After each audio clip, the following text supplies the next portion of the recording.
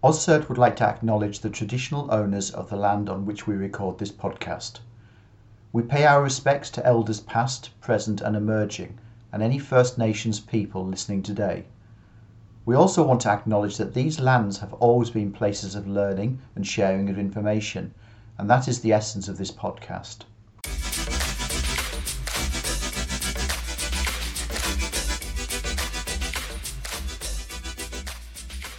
Welcome to the OzCert podcast, Share Today, Save Tomorrow. I'm your host Anthony Caruana, and for this episode I'm joined by cyber forensics expert Shanna Daly. Our conversation hits forensics, where we talk about Shanna's career in cyber forensics and how she made her start. We also get into the challenges that investigators face in today's world, and what we can do about cognitive bias, and why it's an important issue for the industry to address. Then it's over to my co-host Beck, who chats with Mark Harry Smith about next year's OzCert conference and the team's quest to improve diversity and inclusion, as well as how they support new speakers who have never spoken at conferences before. So I'm joined here today by Shanna Daly. Do you want to just tell us a little bit about yourself, Shanna?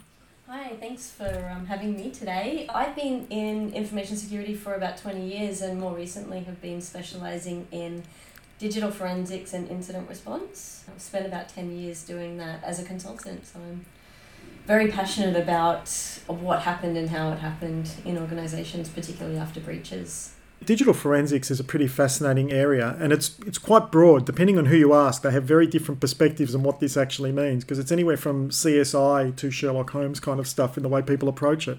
Can you just tell us what is digital forensics from your perspective? The digital forensics is a very, very wide scope, and it definitely is everywhere between CSI and really simple things. But digital forensics essentially is looking for evidence of actions in digital evidence. So that might be artifacts of an attacker. It could be somebody who accidentally deleted something or deleted backup. So it's looking for evidence of how something happened at a low level on the actual hard drive or an image of the hard drive. So it can be super, super low level and technical, but there is that other side that is a little bit more like an art, which is coming up with the hypothesis. So I think that the threat actor might have exploited this vulnerability to gain access. So then you go and look at the evidence on that disk and find out, does my hypothesis stack up? And if it does, here is the evidence that does that. So it is very methodical, and it is like putting the pieces of a puzzle together. But one where you don't necessarily know what the picture is at the start. It's not like you've got a picture on the box at the beginning to work from, is it? Exactly, and I think that's the fascinating thing, that you get to create that picture out of nothing. You're not sure what has happened, if anything has happened. So you're able to then make that picture come to life, which I obviously am sounding excited by it, but that's not something that people generally want to hear is how you got attacked, I'm so excited. It's often one of the very first questions, and I've come from working in the information security media, where one of the first questions you ask is, who did it? Like, who got you? Yeah. Digital forensics isn't necessarily always about attribution, but it's probably got TV shows give us the feeling that it's about attribution. Like, what are the goals that people are trying to achieve? It can be attribution, so it really depends on the different kind of use cases or the areas. So if you're in law enforcement, for example, you probably are looking at attribution, and that's for prosecution. So, we're talking about attribution, I don't mean nation state. It's a particular individual. Did they do that crime, and is there any evidence on this computer or handheld device that backs up the fact that they did that crime? So maybe browsing activity that suggests that they did actually set fire to their property for insurance purposes, things like that. So there is that kind of attribution, but it is very difficult to do that attribution on a broader scale for organisations when it comes to international nation state cyber espionage and things like that. But the artifacts that we do pick up and gather do help to paint a picture of attribution overall, but you need a lot of data to actually get anywhere near attribution that's somewhat accurate. Yeah, and we often hear stories of, so-and-so did it, or that country was the perpetrator, and 3 months later, digital forensic experts come back and say, well, actually, that was an easy finger to point, but it was wrong. There's other evidence now. And I guess that's the other thing is, it's not just about attribution. What are some of the things that people try to learn through a digital forensics exercise? So separating digital forensics too from incident response a little bit. Incident response tends to be very much real time, in the now. What is the business impact and how can we get over that in this very minute? And then digital forensics tends to run either in parallel or a little bit later in slower time. So digital forensics will help to discover, is there more scope? Are there more systems involved than we actually realized when we were in our panic phase for the first few days? Is how did they get access, which is super important as well. Often can't find that until you delve a little bit deeper. Was there remote access open? Did they get access through one of the appliances? So we tend to want to let people understand, here is the exact scope. You need to remediate this section of the network or these systems, and this is how they got in. Because if you don't know that scope or that initial access, then often they will just come back. So do you find that when you go and talk to a client and you go through this exercise and you say, well, I've got to go and look at what you've actually got, do they often start with the, yeah, but we've invested X hundreds of dollars or thousands of dollars or millions of dollars in our security. It couldn't possibly be something as simple as we left the remote access door open or the administrator used a weak password or anything like that. Do you often find that the people you go and help are resistant to the idea that they could have made a mistake? Yeah, and definitely, but it's not always even making a mistake. Often they would say, we don't have anything that anyone would want. Why would they do that? Smaller organizations that get hit by ransomware, again, they often don't even realize that their attack surface is so open. They're just told, my third party needs remote access, so they set up remote desktop. And they're unaware of the consequences. Often we do get some organizations or some people that will turn around and say, no, it's not possible. There's no way that they could have gotten in. Sometimes, the ACSC are telling you something different. Yeah. Right? They're actually telling you that something's going on. So there can be a little bit of resistance to hearing that someone's done something wrong. Have you found that, like you said, you've been doing this for 20 years, which means you started when you were about 4, I think, or something like that. But so you started that. In the womb. But you've been doing this for a long time, and things seem to have accelerated a lot, particularly in the last 5 or 6 years, I think, when we look at cyber. Is it actually becoming harder to do effective digital forensics because the threat surface has changed substantially and the threat vectors are different? And it seems like from my point of view, it looks like there are a lot more bad guys out there trying to do stuff. Like, how much harder has the job gotten? Yeah, definitely all of the above. A lot more threat actors. So, 10, 15 years ago, not so much in terms of cybercrime. That has changed now. I think, there's jokes around COVID. Even the cyber criminals, the mafias, they went from, normal crime to cybercrime in the shift. The amount of systems online, definitely. So all of your IoT devices, everything is online these days. So there is a lot more that can be breached. The amount of data that we now see, hard drive sizes are ridiculously high.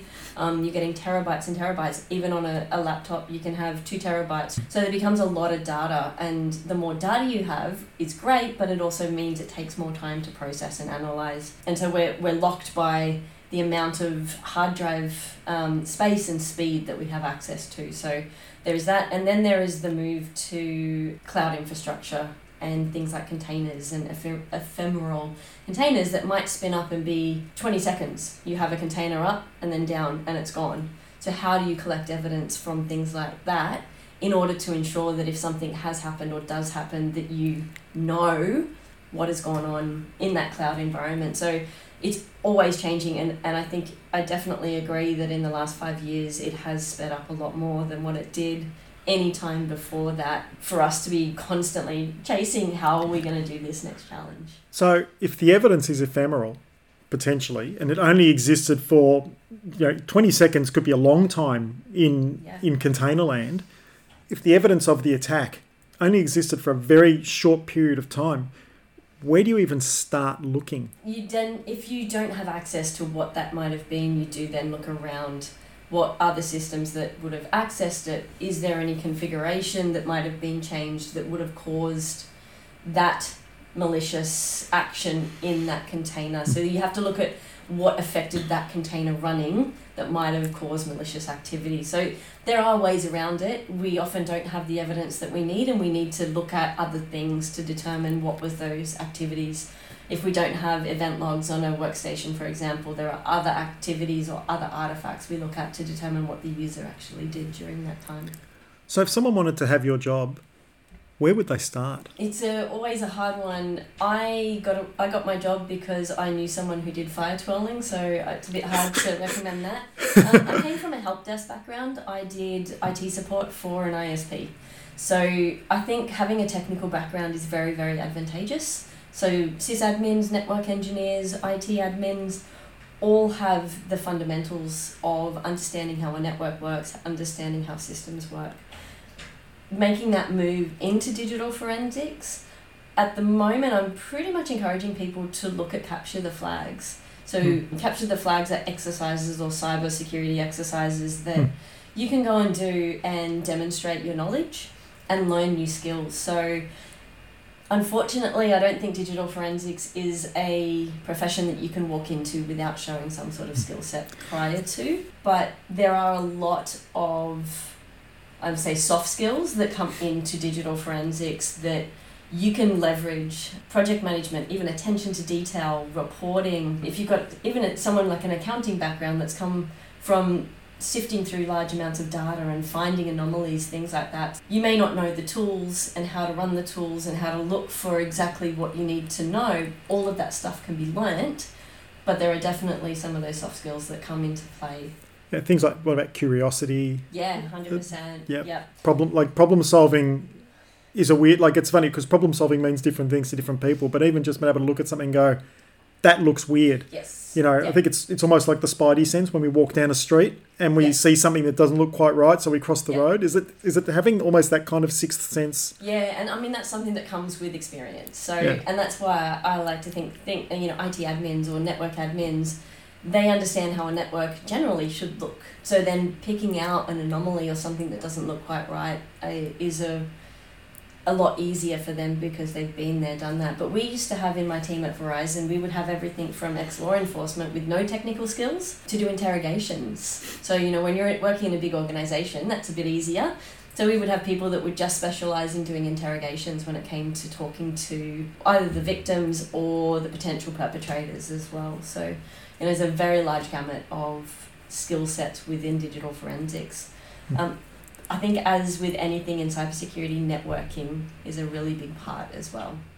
The other thing that you have a really special interest in is in cognitive bias and actually understanding what that is. Do you want to just very quickly just define what cognitive bias means in the context of the work you do? So cognitive bias, or it's otherwise known as unconscious bias, but I don't like using the word unconscious bias because it suggests that we can't change it because it's unconscious. But the cognitive biases that we display naturally that generally come from all of our life experiences, it dictates how we respond or what we respond to certain situations. So there are a lot of different cognitive biases and they affect different people in different teams. So I talk about how diversity within teams, and particularly security teams, can actually have an impact on an organization's security. So imagine that you have somebody who doesn't speak back to their seniors, authority bias. If they just say yes to everything and they're told to do something that maybe they know they shouldn't do, or they know that is going to be a bad idea, but they do it because they don't want to speak up or speak back, that can cause security issues. The alert fatigue and recency bias. So what I did yesterday, I'm going to do today because yesterday it was right, so it must be right today, can also, make somebody miss. It was a false positive yesterday, but today it's actually a real alert, and that can be missed. So there are a number of different biases that affect a team and how a team can perform, and potentially the security of an organization as part of that. And I talk a little bit about how diversity helps to overcome those challenges within a team and bring together a bit more of a well-rounded team. So, diversity's it's almost been a bit of a bumper sticker for the InfoSec industry for the last, few years at least. And it typically is mainly focused on gender diversity, but it's more than just gender diversity. What are some of the other diverse personalities or things that you talk about that you think are important? Yeah, so it's, definitely not just gender. Gender is just one part of that. And I think we also forget too, when we're sort of talking about men and women, there are actually 3 categories, I guess you could say: men, women, non-binary, or people who don't identify as either. And that is an important thing to consider, that we're not just looking at 50-50 when it comes down to it. But also neurodiversity, so having a lot of people who think differently about problems, see the world through different lenses. Interview processes can be very difficult. In-person, very in-your-face interviews can be extremely difficult for people that have neurodiversity situations. So how do we overcome that to bring in people that do think a little bit different, but maybe can't get over those barriers of entry? Race, where people come from. The authority bias is a big one actually when it comes to race. So there is an index worldwide where different cultures actually have more chance of authority bias than others. So some of the more third world countries will be less inclined to talk back, where countries like Australia and the US, they will probably tell you. More likely to question yes, it. More likely to question. Actually, no. But yeah, there's countries out there that don't talk back. And then when you consider if you've got women from those countries as well, you need to support them a little bit more and make sure that, if they're not talking in a meeting, they're not being rude, or maybe they do have something to say, but they don't feel comfortable to talk up because of their upbringing and how they've been brought up. So what's something that a team can do to discourage cognitive bias, or to flip that around a little? Are there specific tactics that someone can bring into their team to say, right, for example, I know Shanna doesn't ask a lot of questions in meetings or doesn't question a lot of decisions. What's something I can do to change that? Or, whether that's is it a behavioural thing for the person asking the questions, or in authority? Is it something the whole team does? Is there a bit of a variety of tactics? I think it needs to come from the whole team, and definitely in an organisation that does need to come from the top down. It's not something that can be pushed up. People work in different ways, we know that, and especially over the pandemic we see how people can work in different situations. Having different ways to give feedback. So in that example, maybe someone doesn't want to speak up in the meeting directly, but if you hosted that meeting and you know that particular individual is not likely to talk up in front of everyone, maybe after the meeting go and have a one-on-one conversation with them, or invite them to send through their feedback via email if they're more confident sending feedback via email rather than talking face-to-face. So it is a little bit about having management that will take the time and have a little bit of empathy in how they interact with people, and understanding that everybody actually interacts differently, learns differently, and communicates differently. Have you found that over the course of your career and following this, that are we still kind of the same? Are we no better at doing this than we were in the past? Do you see that workplaces, particularly in cyber, are getting better at accepting diversity, and not just accepting it, but taking great advantage of it? Yeah, definitely. Organisation by organisation, country by country, but yes, definitely it is a lot better than it was 20 years ago. I've always been, that girl in cybersecurity. Generally I started when I was 20. So a young girl in a group of men and boys was I was going to say probably a bunch of middle-aged white men. Yeah, very difficult to be a part of because, at 20 I thought I was super mature and old. And you look back and I think I was just a kid.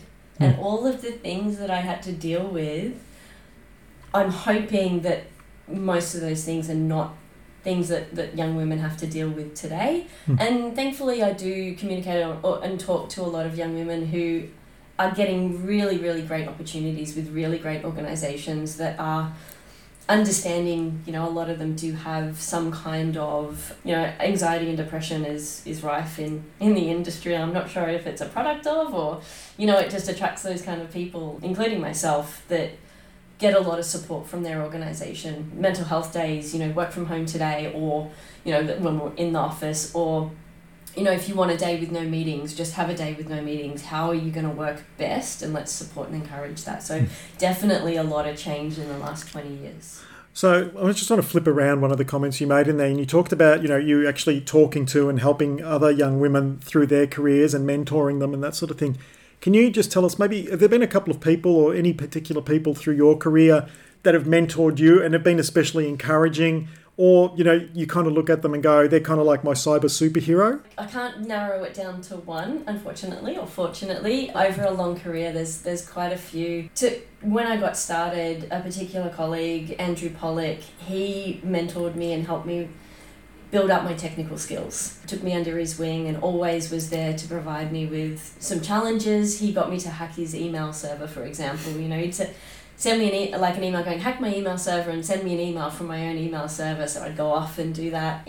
Throughout the years, from a leadership perspective, Jackson McKinley, who I worked with when I worked at Mandiant, was my leader there. Just learnt a lot in his leadership style that I really, really admire and thought was how I would like to be a leader and how I would like to manage. And then recently, from the digital forensics perspective, would be Paul Prattley, who probably gave me the biggest leg up in digital forensics and again mentored me through how to do all of the engagements, including how to deal with really horrible customers sometimes that were very angry at things that we found. So there's probably more, definitely more, and particularly women who have been there and got my back for a long time, but very many to mention.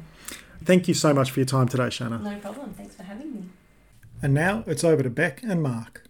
Thanks, Anthony. Really excited to be back for another month. And I'm joined once again by the lovely Mark Carey-Smith. How are you today, Mark? I'm great, Beck. How are you doing? Oh, I'm waiting for Christmas, Mark. Let's get this done. Let's get through. A few months to go. Oh my gosh. I feel like we can blink and a month has just passed since our last episode. And I'm very timely by the conversation with Shanna there going, yes, there's very easy ways for breaches to happen, and I think we've had some good examples of that in the last month. Unfortunately, we have, and that's likely to continue. Yes. But that is the life of cybersecurity, I guess, and hopefully it'll start to ease up as the end of the year approaches. But really think that was a very timely conversation between Anthony and Shanna, and thank you both for your time. So building on that, I think there's a lot that we can talk from our perspective about what we've been working on. No surprise to our audience, I'm sure, that AusCert 2023 is in the planning right now. And we're always looking for ways to improve and expand how we do things at the conference. Is there ways that we can polish things? So I'd really like to tap into that diversity and inclusion piece that Shanna was talking about. And I know that you're helping with a number of projects, so I'm very grateful for your support. So let's start with, we've had some great help from the lovely Lydia Giuliano. Most people know that she was involved with B-Sides Melbourne, and this year they did some great ways and initiatives to try and improve their inclusions. Let's talk about speaker mentoring. It was really great to have a conversation with Lydia just recently, and we're very grateful for her time and her brilliant ideas. And we're also lucky to speak with Lucas from B-Sides Melbourne too. So they have a treasure trove of brilliant minds to contribute to the running of that conference. And their willingness to share. Which is great. So one of the things that we heard from both Lucas and Lydia was the benefits that can be gained for assisting first-time speakers into their first on-stage conference speaking gig, particularly trying to encourage people from generally underrepresented backgrounds to feel comfortable speaking and to get over the I've got nothing to say fear that lots of people have. Yeah, I'm really excited because I think that's a really nice way to help people. There's a lot of people with so many skills in cybersecurity. It doesn't mean that they've got all the speaking skills and the confidence to get up there and share them. So if there's a way that we can be tapping into their brains and giving them the confidence to share with the rest of the audience, it's a great opportunity. Yeah, absolutely. And one of the things that was really interesting speaking with Lydia recently was that how much the mentors enjoyed the mentoring process. So it wasn't just that new speaker mentees felt better supported and that it helped them progress professionally and personally in feeling comfortable giving a conference presentation for the first time. It was how incredibly beneficial it was for the mentors that assisted them through that process. And that's one of the things that I've heard in relation to research into kindness, because this really is an aspect of kindness, assisting someone because they need help, is how beneficial kindness is, not just from the perspective of the receiver of a kind act, but from the giver of a kind act, and in fact, people that are just observing a kind act also get a little boost in their well-being. So that's a pretty awesome thing to think about, particularly in relation to what we can control. It's nice that we're learning something from this year's keynote from Kath Koschel about kindness, so we can keep that going. That's right. We're all about the kindness here. Love that. Love that. So the other part that I wanted to touch on there is the idea of helping people identify topics. So make sure everybody keeps an eye out. We'll be promoting a session for mid-January to make sure you've got plenty of time to get those sessions in before call for presentations close. But yeah, how are we going to help people identify a topic to speak on? Because everyone says, I've got nothing to talk about. Yeah. And in fact, I had exactly the same thought myself yesterday morning. But it's not all about me. Only sometimes. It's about the people we actually want to help. So yeah, I think part of it is just having a chat with people and talking about, well, what do you do? Tell me about something you're working on recently. Tell me about something you're passionate about. And often those conversations can lead to an identification of, well, actually, you know, that's really interesting. People will want to hear about that. And for some people, that can come as a bit of a surprise that other people actually want to hear their point of view. So part of it, I think, really is just helping people understand that's interesting, you know. I want to hear about that, and I'm sure other people will too. Some of the greatest presentations I think that people have enjoyed the most, including myself, are those ones where people have shared a project that they're working on, or you know, some of the learnings that they've had, some of the blocks that they've had to overcome. So take people on a journey, and I think it's unusual to have a job where there's not one case where that's come up, where you can talk about something that you've had to work through and overcome and get to a final result. Yeah, exactly. I mean, storytelling's an ancient art, and you know, there's lots of research to show people are attracted to story. And you know, from a cybersecurity perspective, the kinds of things we want to hear about at the conference are people's interesting journeys, and particularly how they overcame adversity in order to achieve good outcomes. Everyone wants to hear a good story, Absolutely. particularly a story they can apply to their own experience. Yeah. Okay, so we're tackling the program side of things of having better diversity and inclusion. What are we going to do about attendees? One of the things that we're going to tackle at next year's conference is to try and get better representation. Well, not try and get better representation, at first at least from a gender perspective, from the participants that are able to take part in tutorials, because the first 2 days of the conference consist of tutorials, and they're amazing learning opportunities. But some of them, the tutorials that are limited on attendance, because some tutorials have a set limit on the number of people that can participate, sometimes they book out pretty quickly. So something that my colleague Alex Webling and I piloted in this year's conference, in the workshop that we ran, was to set effectively a soft limit on the number of participants that could enrol in the course, and then everybody else that wanted to enrol went into a waiting list. And then Alex and I looked at the waiting list and we said, right, these people appear to identify as women. Let's push them into the run-on squad, if you like, so that those people were able to participate in the conference too. And I think it worked really well, and we were able to get a better representation, and we had some really great perspectives from people. I think one of the benefits, so it's not just the fact that having greater representation in tutorials leads to better outcomes for individuals and the cybersecurity community. It's also that the other participants in the tutes or workshops get benefit from the fact that they're hearing from a different range of people. Yeah, different perspective. Yeah. Exactly. We have some pretty complex and difficult problems to solve in cybersecurity, so having as many diverse opinions as possible leads to better outcomes. And look, to be honest, it's just more interesting, I think, to have a greater representation of points of view. Yeah, for those group discussions and activities, you're obviously going to get better perspectives if there's a different balance of people in the room. That's great. Yeah, I'm really excited. I think, it's nice that there's a lot of parts of the conference that we do the same way year on year because they work, but there's always room for improvement and change. And if there's ways that we can sort of tweak things here and there for better outcomes, it actually makes my life more interesting too, to be honest. Oh yeah, totally. This is one of the lovely things about working at OSCE, is the autonomy that we have and the agency that we have to make things better in the services that we provide to members. And, an important part of that is the conference. Yeah, lovely. I guess just a snapshot that the conference is, just in case you haven't got it in your diary already, it is May 9th till 12th in 2023. We're back at the Star at the Gold Coast, so very exciting. And call for presentations is due to open in the next couple of weeks, so make sure you're keeping an eye on your emails and social media, because we will be shouting to the rooftops very soon, and all will be revealed with our lovely theme and graphics, which I'm very excited about. So yeah, we're back on the path of AusCert 2023 and can't wait to see what new insights we get by then.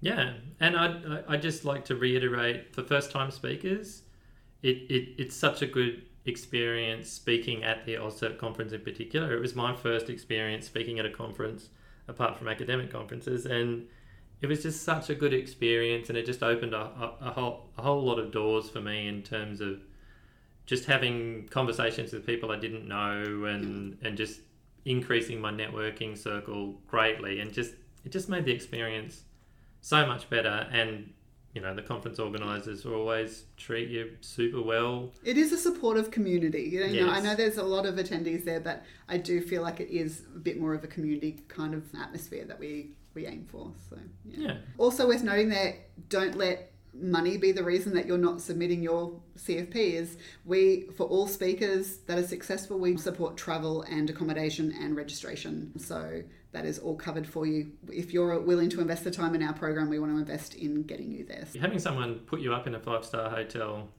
pay for you. It's a nice little part, isn't it? It's pretty nice. It makes the experience that bit sweeter, I think. Yeah, but it's a lot of effort to put together a presentation, and I'm hoping that people put in a lot of time and effort into doing that. So that's our way of saying thank you. Yeah. Lovely. All right, that's us done for another month. Thank you so much for joining me, Mark. You're welcome. Thanks for listening to this episode of Share Today, Save Tomorrow, the AusCert podcast. Thank you to Shanna and to Beck and Mark for their contributions to this month's episode. We'll be back next month with another episode of Share Today, Save Tomorrow, with new guests and a look into the Australian cybersecurity scene. If you want to know more about AusCert, be sure to visit auscert.org.au.